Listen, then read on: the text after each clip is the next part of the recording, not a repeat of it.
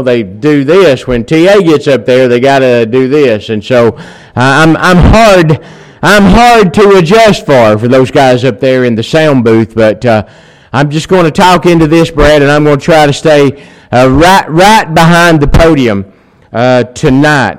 It is good to see everybody out tonight, especially the CYC folks who have made it back from the trip this weekend, all safe and sound. And I'm sure they had a terrific weekend, and probably already thinking about next year. And don't forget, young people, the retreat now is less than 2 weeks away, right down here at the Staggs house, and the young people will be together again for the weekend. And so please be planning on that as well. I have been called upon many times, too many really, to speak at memorial services for folks, and I always try to just be as positive as I can, regardless of the circumstances, no matter what has happened. And I have been put in some pretty difficult positions sometimes, but I always try to be just as positive as I can. I believe that when I'm in those positions, my job is to try to help that family. I'm supposed to try to comfort and encourage that family. And that's what I'm trying to do every time. I won't tell an untruth. I won't do that.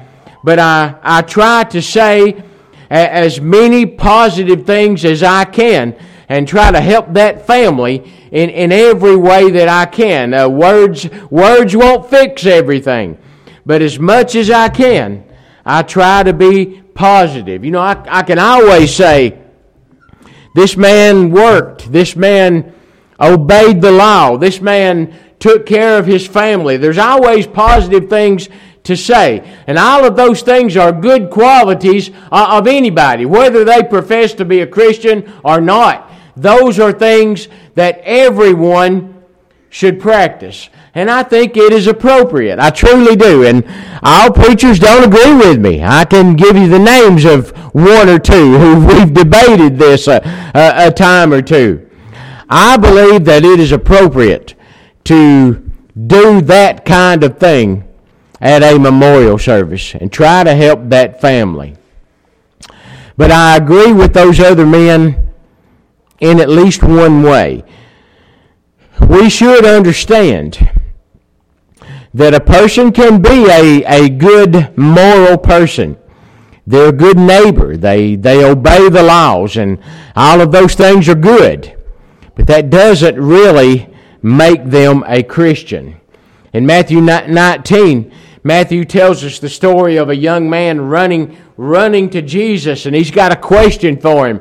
What good thing must I do to inherit eternal life? And Jesus said to him, well, why do you call me good? There's none good but one, and that is God. But if you will enter into life, then keep the commandments. Keeping the commandments is necessary if we want to spend eternity in heaven. Jesus himself tells us in John 14 and verse 15, if you love me, he says, then keep my commandments. That's about as clear as it gets. How could it be any plainer? Jesus himself, if you love me, if you really do, then keep my commandments. A person can be a morally good person. That is a great thing. They have my respect. They have my appreciation. There are not as many good moral people in the world today as there were at one time. And when you find someone who is really a good person, you respect them and you appreciate them. And that's important. But Jesus tells us that being a Christian means keeping the commandments. And we can do lots and lots of good things and still not be practicing the New Testament. In Acts chapter 10, we have the story of a man named Cornelius. Cornelius was a Roman soldier, but he was a really really good man. He really was. Luke tells us, Luke the writer of the book of Acts, he tells us about what a good man he really was. And I think most people today would look at a guy like Cornelius and say that he was really above and beyond what most people today would consider a morally good man. Cornelius was a little bit above that. And yet, in that story in Acts 10, Cornelius has a vision, and in that vision, he is told to send to Joppa and find a man named Peter, and he will tell you what you must do. Cornelius was a really good man. He still needed to hear the gospel, and he still needed to be obedient to it.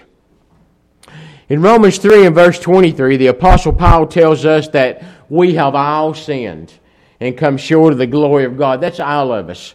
None of us are perfect. We have all sinned and come short of the glory of God. And since that is the case, we all stand in need of God's mercy and forgiveness, which He has located in His Son, Jesus Christ. It is the blood of Jesus that washes away our sins. And that blood touches us when we are fully obedient to God's plan of salvation and we are practicing the New Testament. You can't find forgiveness just anywhere. They don't sell it at Walmart. You can't order it on Amazon like you can do most things in our day. You can't find forgiveness just anywhere. It is only located through the blood of Jesus Christ. And in order to have that blood touch us and wash away our sins, we have to be obedient to God's plan and be keeping the commandments, as Jesus said. Doing good things is great. It is a wonderful thing for anyone, whomever they are. If they're out there trying to do positive things for the world, that's a terrific thing, and they deserve our respect for that. That doesn't wash away sins. Only the blood of Jesus Christ can do that. In Acts chapter 22 and in verse 16, Ananias told Saul of Tarsus, he said, Why tarriest thou? Arise, be baptized, and wash away thy sins. And that's how it happens. In Genesis chapter 6, God tells Noah about a coming flood. And He tells him to build an ark for the saving of his house. Now, after God located the salvation inside that ark, that's the only place that you could find it. You couldn't be saved from the flood anywhere else, just inside the ark. In a similar way, God has located salvation for us in the church, and nowhere else can we find salvation. In fact, in 1 Peter 3 and verse 21, Peter is actually talking about the flood there. He's talking about the flood and using it as a comparison.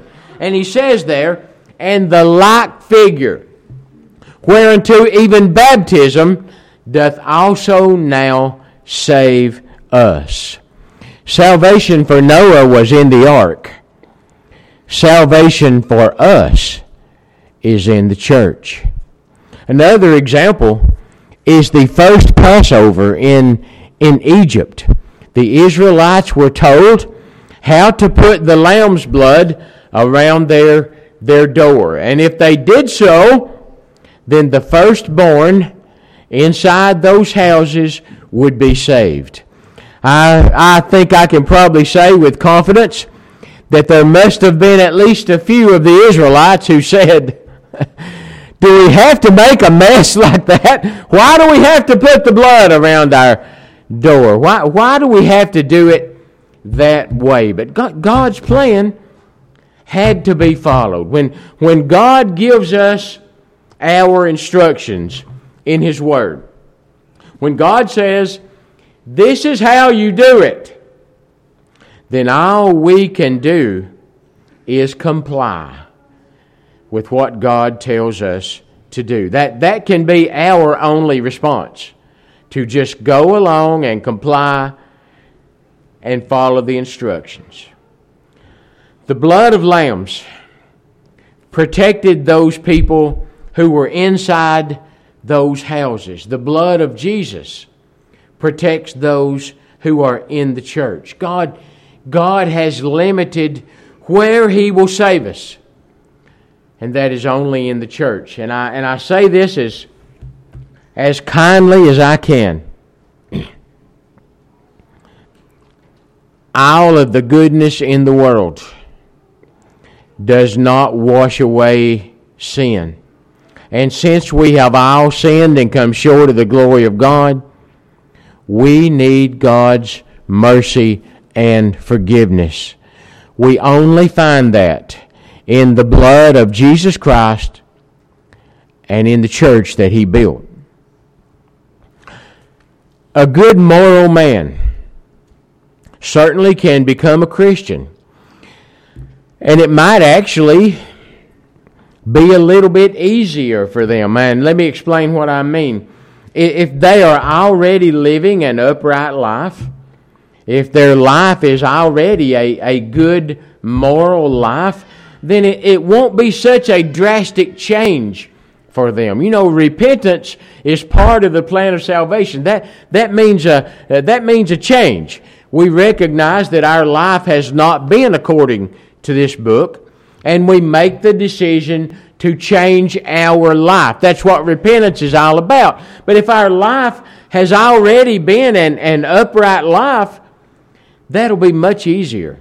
That repentance, that change of life, won't be such a drastic change if we are already living that upright life. But even that person still has to go the same route as everyone else, because we all stand in need of God's mercy and forgiveness. That is every single one of us. That means obeying the gospel. That includes repentance of sins, which we have just discussed. Repentance is just a change. Hey, we hear a gospel sermon. We study our Bibles ourselves. Somebody talks to us about the plan of salvation, and it hits us. It's like that old V8 commercial that you used to see. You know, where the guy says, I could have had a V8. Well, in this case, we say, man, I've not been doing what God wants me to do. That's what repentance is really about. And we change our life. That's what it's about. It involves confessing the name of Jesus Christ. I don't believe there's anybody in this room who does not believe that Jesus is the Son of God. We've got to be willing to acknowledge that. Jesus tells us Himself that whosoever will confess me before men, him will I confess before my Father in heaven. We've got to be willing to do that. And then, immersion in the waters of baptism. That's where the blood of Jesus Christ will touch us and wash away our sins. We come up out of those waters a new creature. As far as God's concerned, we start all over right there. A member of the Lord's body. Tonight, if you have never become a Christian, if you are standing in need of God's mercy and forgiveness, the place to find that is going through the blood of Jesus Christ and resting in the Lord's church. That's where that mercy and forgiveness is found. You can obey the gospel this very evening. We will help you get that done. Perhaps you have been a Christian at some time in your life. You did all of these things that we just now discussed, but you have just not continued to practice this book. You're not going by the rules anymore. If that is the case, repent of those things that caused you to stray, whatever it might have been. Repent of those things and ask for the prayers of the faithful and be restored. You can do that while we stand and while we sing.